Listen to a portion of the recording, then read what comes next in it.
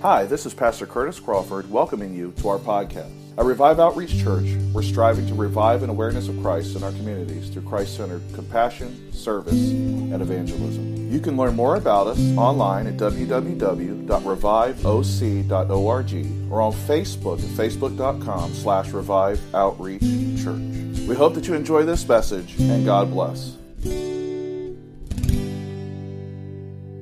may be seated this morning. We're going to continue our series on the book of Romans, finishing up Romans chapter 8 today. So if you want to turn with me in your Bibles to the book of Romans chapter 8, we're going to begin with verse 31 today.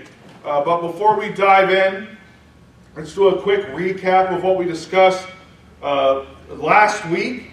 Last week we looked at some of the benefits, additional benefits of being justified by faith. Paul tells us in verse 18 that the sufferings that you and I face here in this world, the troubles we endure, the hurt, the pain, the trials, they don't compare at all to those who know Christ as Lord and Savior, the glory that we're one day going to experience, that glorified body where we are transformed, that we'll never experience pain again, or hurt again, or trials again, or troubles again, or sickness again.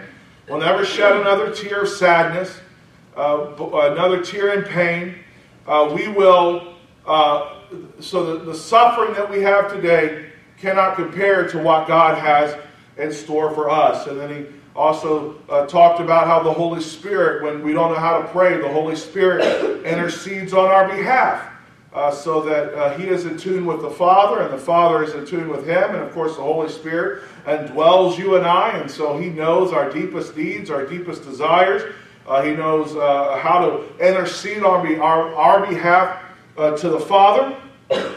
And then we also looked at what God's plan is as it relates to salvation for those who know him as Lord and Savior, that he determined that those that would know him as Christ, as Lord and Savior, that they would be made or conformed into the image of his Son, right? And he also said that he would call them, and those that he called, he would justify, saying, "Hey, it's just like you never sinned."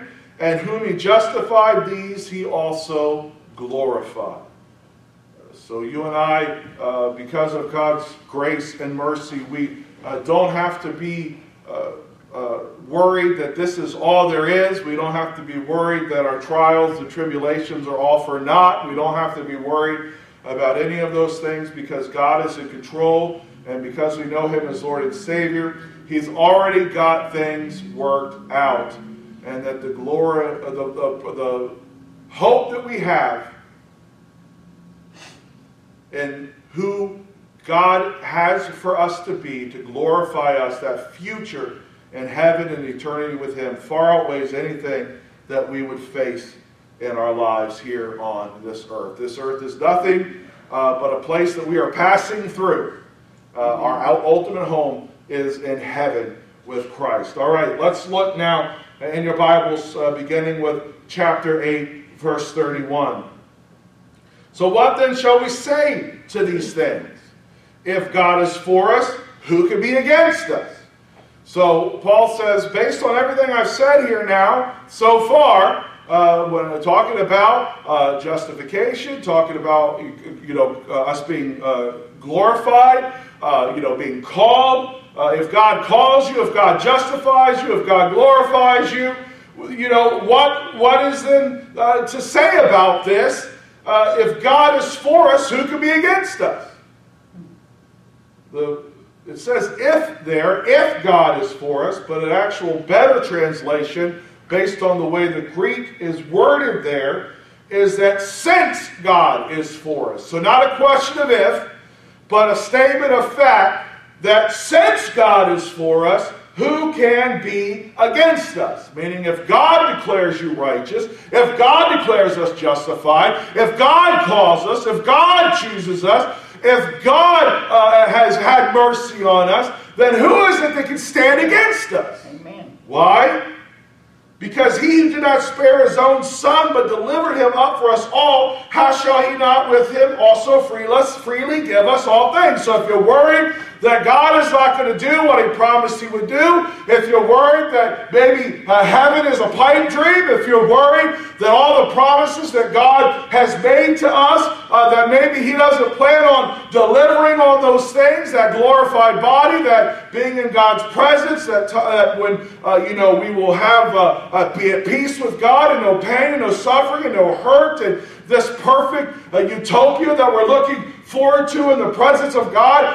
Just in case that you have any questions about that, he says God did not even spare his only son, but delivered him up for us all. So if you wonder how much God loves you and how much God will keep his word to you, then just look at the fact that he gave his son. Amen. Right? So if you ever question God's love, if you ever question that God will do what he says he do, remember this: God loved you so much that he sent his son to die for us. Right? His son didn't just come to earth. His son gave up heaven and his throne in heaven to come here on earth to take on human flesh. He was 100% God, but he was also 100% man, to dwell on this earth, to get sick, to have colds, to experience the pain of death. He lost his father, his earthly father. He experienced all the pain and suffering that you and I do. The Bible says he was tempted in all points like we are tempted, but he did not sin. So he was tempted to sin. He was tempted to rebel. He felt pain and suffering. He was tempted to doubt God's goodness. Everything that you and I have ever faced, Christ endured. Amen. And then ultimately he endured more than what many of us will face, in that he suffered greatly.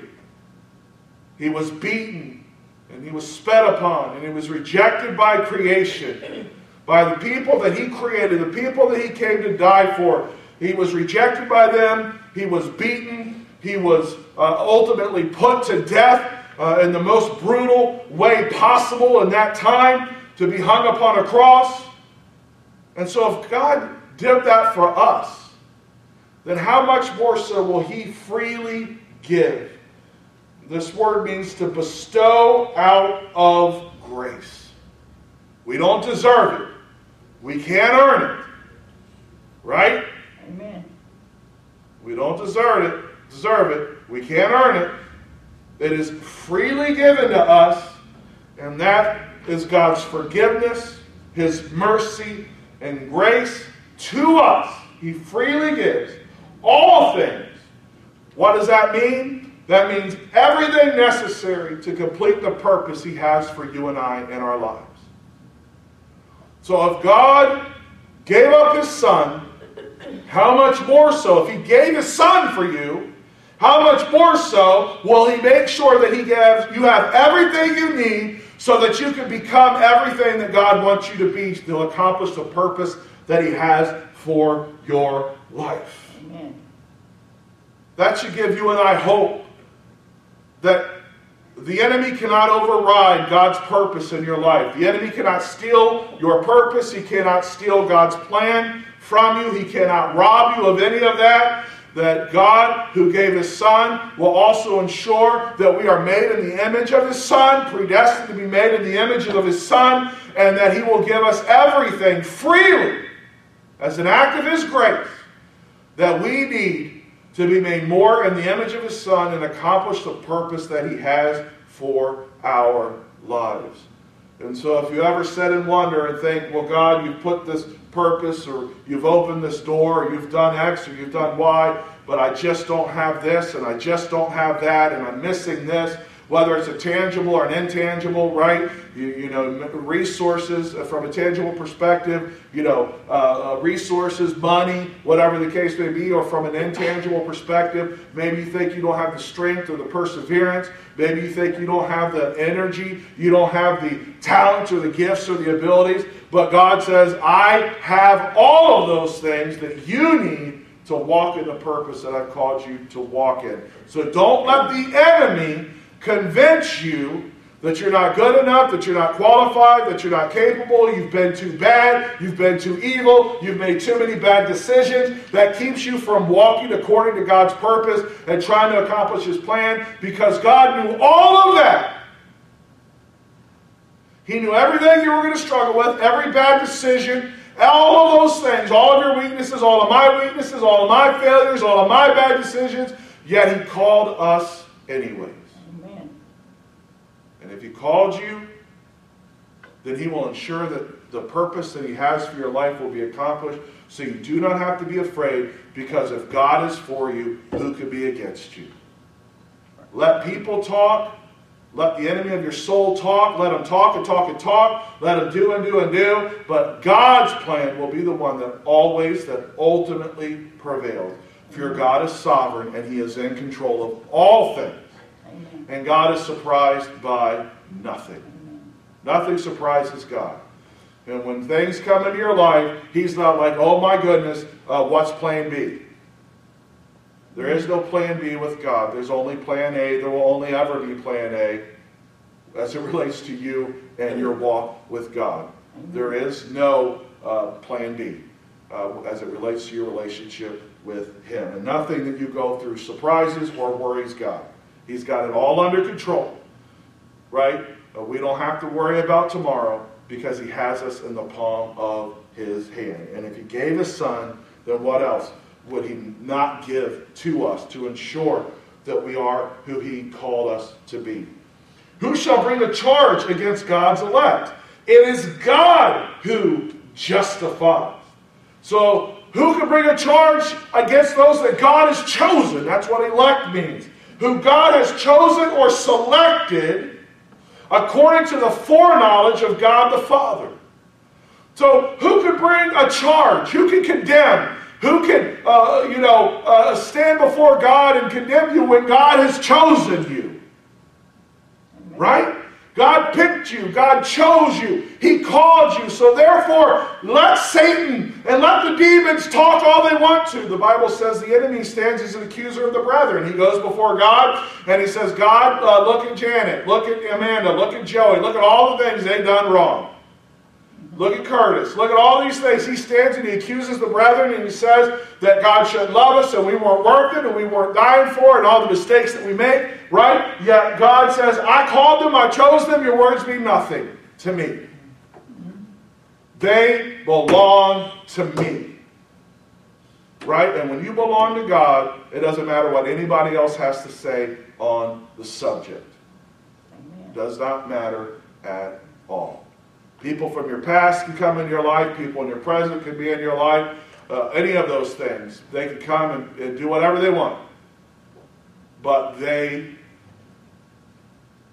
can never change the heart of God towards you. Amen. Because when God makes up His mind is made up. And He called you and He chose you. He called me and He chose me.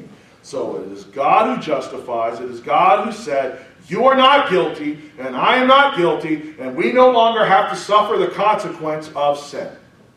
And so if God makes that decision, no one else can say that you deserve it. No one else can go on, before God and say, well, they deserve to be punished. Right? And so that means you and I can't be praying that God will be punishing those around us, right? We can't be like, brother and sister so-and-so, boy, they sure deserve X, Y, and Z, God. Could you give it to them real good? Right? We shouldn't be doing that either. Right? It's God's chosen. And when God justifies, no one else should, their opinion doesn't matter. Amen. It is God's word that stands, not man's opinion. All right. So no one can bring a charge against us. Who is he who condemns? Who can condemn us? Who can go before God and say, we deserve to be punished. We deserve to be die because of our sins. We deserve all of these things. Who can condemn us and say that we do not deserve God's grace and mercy? It is in nobody's purview upon the face of this earth, in heaven or on earth, to go before God and condemn us. It is only God who condemns. He's the one who justifies us. He's the one who called us. He's the one who chose us. And so therefore no one could condemn us. Why? Because it is Christ who died, and furthermore is also risen, who is even at the right hand of God. Nobody can change God's mind, because Christ died for you. And Christ died for me.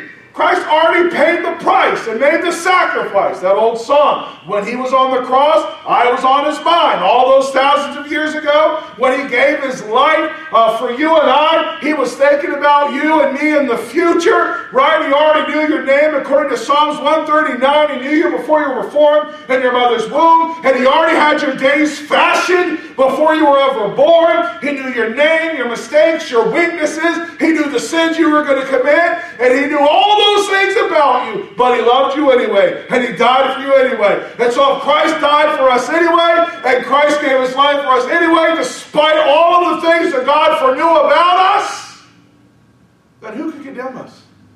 God already knows. Do you know what kills you and I mostly with guilt and shame? It's because we keep it a secret. Right? We keep it a secret. We don't want anyone to know. We don't want anyone to think that we're above perfection, that we make mistakes, or things that we've struggled with or continue to struggle with, and it eats us up on the inside. It makes us miserable. Maybe I'm just speaking from experience, but I know that it has made me miserable. But here's the thing about God. He already knows. He knew before you were ever born. All of those things. Yet he sent his Son to die for us anyways. To give his life for you and I. My mom babysat when my brother and I were children. And we had kids in the house all the time, 5 days a week, right? That were my mom kept. It wasn't like today where you have people maybe have one or two kids. Mom had felt like it times 20. I know it wasn't quite that many, but it was a lot. She would have, 5 or 6 at least on top of us boys? Yeah. And the house was always full of kids.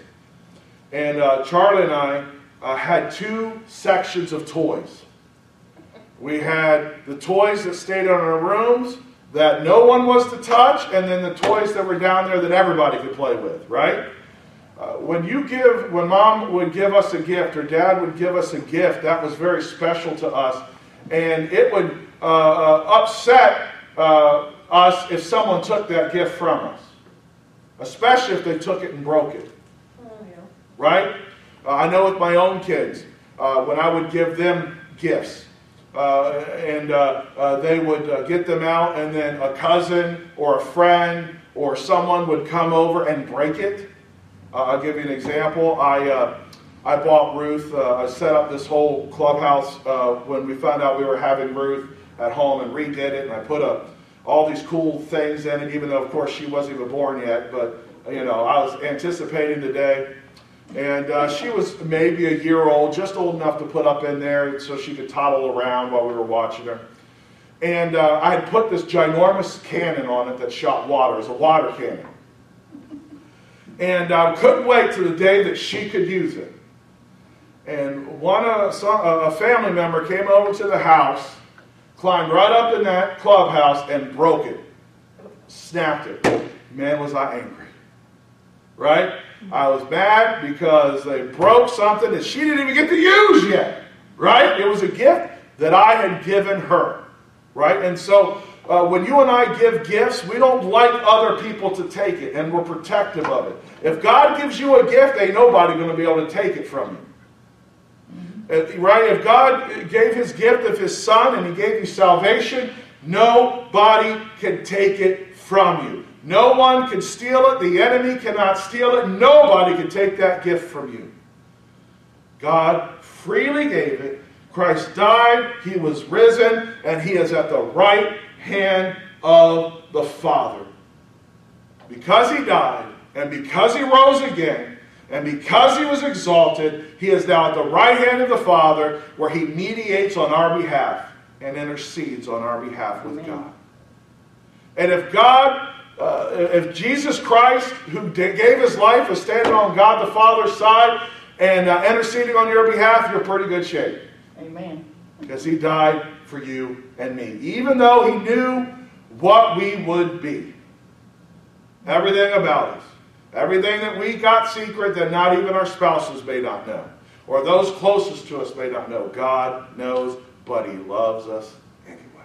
Amen. How awesome is that? So who could condemn us? Who could bring a charge against us? God already knows it all. Let him talk. God already knows it all. I remember I was getting my security clearance the very first time I was getting my security clearance. And as all of you know, most likely, Kelly and I, Curtis was conceived out of wedlock, we'll put it that way, okay? And we got married, and then Curtis was born in October. We were married in June. And I remember they asked me, now this was years later, Curtis was now at least 7 years old when they were doing my security clearance. And the lady said to me, we just want to make sure that you can't be blackmailed for this. We want to make sure that this is in the open and everything. Well, I will tell you, I was ashamed for a very long time. But by the time this came, 7 years later, everybody and their mother knew. It wasn't no big shock to nobody. It wasn't a surprise. It was some big, deep, dark family secret. Anyone can do the math. We were married in June. Curtis was born in October. Something obviously happened, right?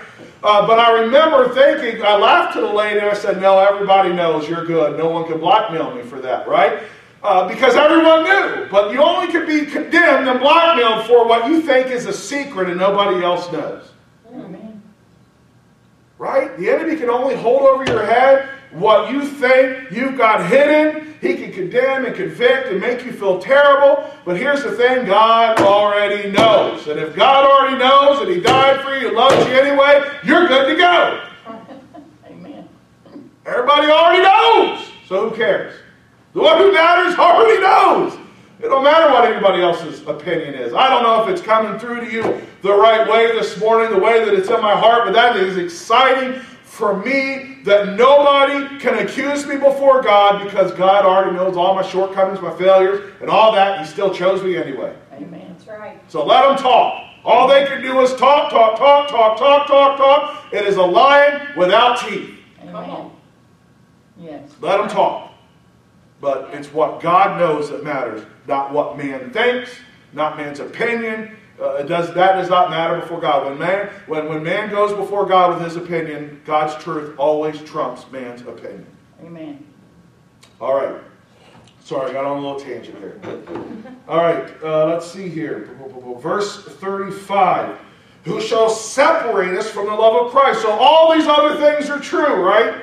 But no one can condemn us. No one can bring a charge against us, right? All of these things, God knows everything about you, yet he loves you anyway. So now Paul's going to continue with this thought. That who can separate us from the love of Christ?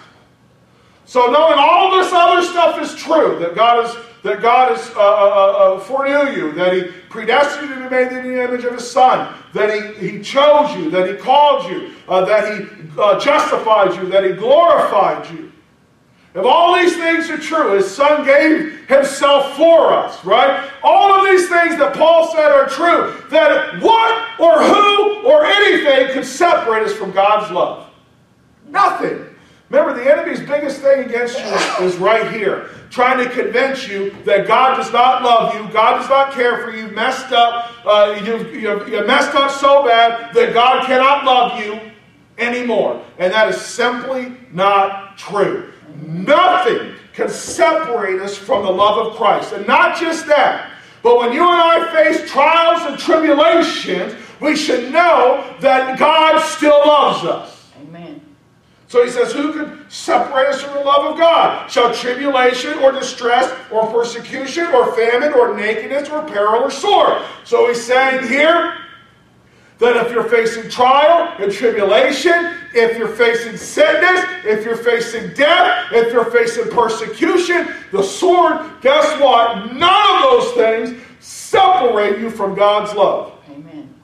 So what does that mean? It means if trials are destroying you, God still loves you. If tribulations are pressing you down, God still loves you. If you're dealing with sickness in your body and you don't know what else to do, God still loves you. Don't let the enemy come into your heart and your mind and convince you that God does not love you because you're suffering. God loves us. Paul already told us early in the book of Romans, what? That we will suffer, there will be trials, there will be tribulations, but guess what? We can be hopeful in knowing that that produces character, which produces perseverance, which produces hope, so that you and I have a hope in God, that we know, as he said later on, that all things work together for the good of those who love God, who are called according to his purpose. All of that flows together so that if you and I know Christ as Lord and Savior, start to put the pieces together, that if nothing in this world can separate us from God, that what God did for us can never be taken away, can never be destroyed, can never be removed from us. So that no matter what you're facing, God still loves you. Amen. God still cares about you. No matter what you're facing, if you're hungry, if you don't have a roof over your head, God still loves us. I know for me it's very tough. And for me, I'm spoiled American. I am a spoiled Westerner. I've never wanted for anything my whole life. Always had a roof over my head. Always had more than enough food, clothing, toys, whatever. I've always, by God's grace and mercy, been blessed.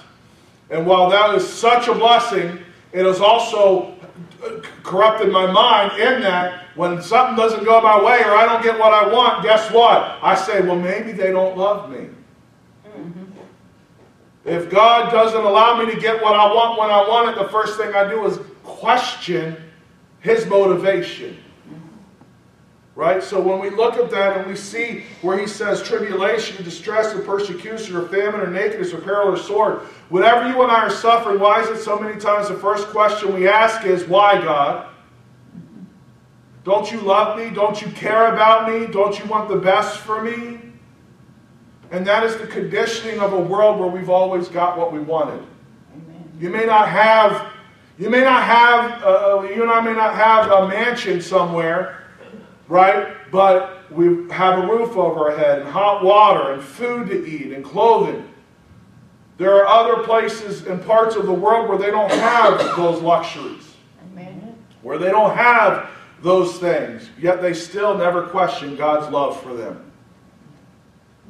It's hard for you and I to understand. Honestly, Americans are spoiled. Amen.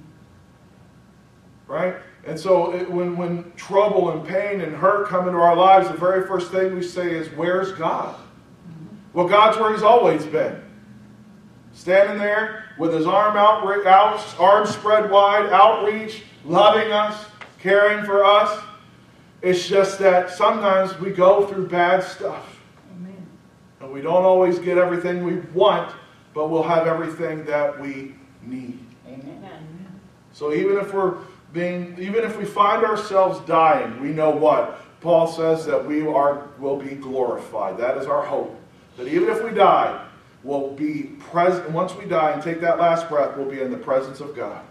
Amen. And someday we'll, be in that new city, that new heaven, that new earth that God creates, and we'll be with all of our family that's gone on before us. I mean, it's amazing to think about. So that even when it comes time to take our last breath, you ever think what causes a Christian to go and be martyred, what they must be thinking? The only thing they can be thinking is there's something more than this. Mm-hmm. Right? That God is real and that God's loved them and taken care of them, and that when they take their last breath, they're going to be in his presence and it'll all be worth it. Mm-hmm. You know what I'm saying? So we've got to begin to see God in his love and his grace and mercy even when we're suffering. But I will be the first to tell you I don't suffer well. I don't like pain mentally, physically, or emotionally. I hate pain. I have a low tolerance of pain. Just ask my wife. I'm a man. I get the man flu like every other man. It's worse than everybody else, right? I remember last year when I got the vid, last January, and I got COVID. I was out for the count for like 4 days. My poor wife caught it, and she had, I think, one day where she laid on the chair. She like literally, it was the night and day difference between her and I. She had all the same symptoms, but I was knocked out for 4 days, and she was knocked out for 1. You know what I'm saying? It's like, I don't like it. I don't suffer well. I don't like pain. I don't like sickness. I don't like not getting what I want. I'm selfish. I'm self-centered. And so many times I question, God, do you really love me when I go through things? Right? Maybe I'm the only person that's ever asked God that question when I've suffered. But I'd like to believe that all of us as humans, we have that where we go, man, God, where are you? Mm-hmm. Where are you? Well, he's right there because nothing can separate us from God's love. As it is written, for your sake we are killed all day long. We are counted as sheep for the slaughter. Meaning that it is guaranteed that we will be persecuted. Paul himself, who wrote this book, would later die. He would be beheaded. He would suffer capital punishment for his relationship with God and because he would continue to proclaim and profess Christ as Lord and Savior, right? He would die for the gospel. The disciples, every one of them, except for John, died in horrific ways, right? And John, the Apostle John, was boiled in oil but wouldn't die. And so they put him on the Isle of Patmos. He's the only one that died of natural causes. All the other disciples, well, Judas killed himself. But all Matthias, who replaced Judas, all the other ones, they died in horrific ways. They died from being thrown from towers. They died from being crucified upside down. They were died by being drawn and quartered. They were, awful, awful ways for the gospel, for the Christ. Yet Christ still loved them. In fact, when Peter was crucified, tradition holds that he said, don't hang me the way that you hung my Savior. He said, I don't deserve to die in the same way. So they crucified him upside down. So even going to his death, when Thomas was crucified, while he was sitting there crucified, he preached Christ crucified. That's just amazing to me. But they knew they were going to suffer. They knew they were going to die. Yet they knew also that Christ loved them. They never once questioned God's love for them. Jesus' love for them. So let us take from this and know that no matter what we suffer, God still loves us. He still cares about us. And He still promised that He will make sure that He accomplishes the purpose He has for our lives. Verse 37. Yet in all these things we are more than conquerors through Him who loved us. Now, the phrase there, we are more than conquerors, it means to over-conquer. To conquer completely, without any real threat to personal life or health. So we are more than conquerors, not because we've done anything. We are more than conquerors through Him who loved us. What has been conquered? Death, hell, and the grave. Not because we conquered it, because Jesus Christ conquered it. We're more than conquerors. So they can hurt you on this earth. People can hurt you on this earth physically, mentally, abuse you. But guess what? You are an overcomer because Christ overcame. You're more than a conqueror because Christ conquered for you. And that's why someday we're going to live eternity in heaven with Him. Because Christ conquered, which makes you and I conquerors. You ever, I know when I was a kid, we always had the super athletic in PE. And I hated PE. I was fat, I was out of shape. I'm the most unathletic person in the world. Even when I was skinny, I'm clumsy. Yesterday I literally fell up the stairs in the house, right? And nearly killed myself. So, I am a clumsy, even back then I was a clumsy mess. And so I hated PE. And so what I would do is, I would be picked last, inevitably. But we'd always have the kids who were like the jocks that were just good at everything, right? From elementary school, middle school, and high school, right? Like they literally could do everything. Play basketball, football, baseball, they could do it all. And so what we would do as kids is you would get on the team and you'd have that one really good person and they would win the game for you. You know what I'm saying? So I just kind of move around a little bit so the PE teacher would know I was kind of doing something. But we would ride the back of that one really, really athletic guy, right? You know what I'm saying? And he would win. See, Jesus is that person. We're riding his coattails. He won the game for us, and because he won, we won. As a team, we won. Yeah. Because he won. I didn't do anything to contribute. I didn't help out. I didn't pass the ball. I didn't shoot the ball. I didn't hit the ball with the baseball bat, right? And kickball, I was the guy that whiffed somehow and missed the ball every time, right? Like, seriously, there is no way we were going to win because I could do anything good. It relied on that one kid that could kick the ball all the way down, back past everybody, right? But because he won, my team won. And boy, when the team won, we were high-fiving each other for the one guy that managed to kick the home run or managed to score the touchdown. Or, you know what I'm saying? Oh, high five! We didn't do anything. I struck out 5 times in a row, but man, we won! Woohoo! Right? We were riding his coattails. You know what I'm talking about, right? And so that's how Jesus is for us. He went, he did battle, he conquered, he won, and because he overcame, because he conquered, because he won, we're all winners. Yeah. Well, praise the Lord. He don't whoop the enemy, so we don't have to whoop him. Someone said that the enemy, that even if you are just the big toe on the body of Christ, Satan is still under your feet. That's right. Amen. Yeah. That's because Christ conquered him and put him in his place. Amen. Not because I did anything. I won because he won it for me. So we are more than conquerors because Christ conquered Satan and Christ conquered the earth. And so we are no longer have to worry about dying and going to hell, but we could go straight to heaven if we know him as Lord and Savior. For I am persuaded that neither death, nor life, nor angels, nor principalities, nor powers, nor things present, nor things to come, nor height, nor depth, nor any other created thing shall be able to separate us from the love of God, which is in Jesus Christ our Lord. So he says, look, I know, I am convinced beyond a shadow of doubt, I am persuaded that nothing can separate us from God's love. And he gives us a list that covers basically everything. He said first, that death nor life. Right? So, when you die, you will not be separated from God's love. In life, no matter what you face, you will not be separated from God's love. Nor angels, nor principalities, nor powers. Right? So, no angels, no demons can separate us from God's love. They could, the demons can accuse you all day long before God. They can attack and run you down, but none of that matters in the mind or the heart of God.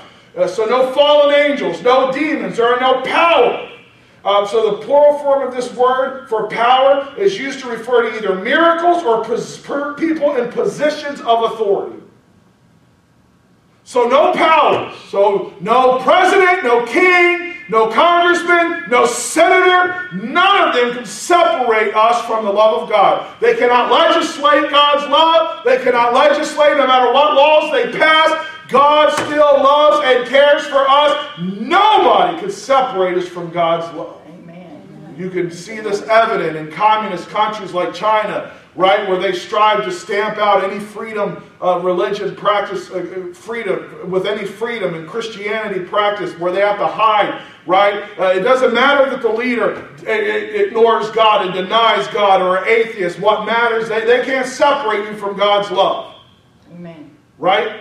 So it doesn't matter who's in the White House. It doesn't matter who's the congressman and the senator. It doesn't matter what laws they pass against God. God still loves you. And God still loves me. Nothing can separate us from God's love. In addition to that, there are no demonic powers that can separate us from God's love. Amen. Nothing done in the spiritual realm that could separate us from God's love.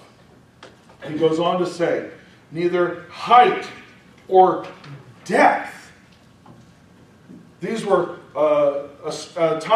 terms used in astronomy to refer to high and low points of a star's path. So as the Earth rotates, it was to talk about, basically the star's path in the sky. It's how sailors, navigated and things of that nature. It was based on the star and where it was at any given time. And so what it's saying is that when you look at the life of a star and the path of the star, right, it's talking about life from beginning to end. It can never separate us from God's love. Nothing in our life and in the path of our life can ever separate us from God's love. Nothing that occurs can separate us.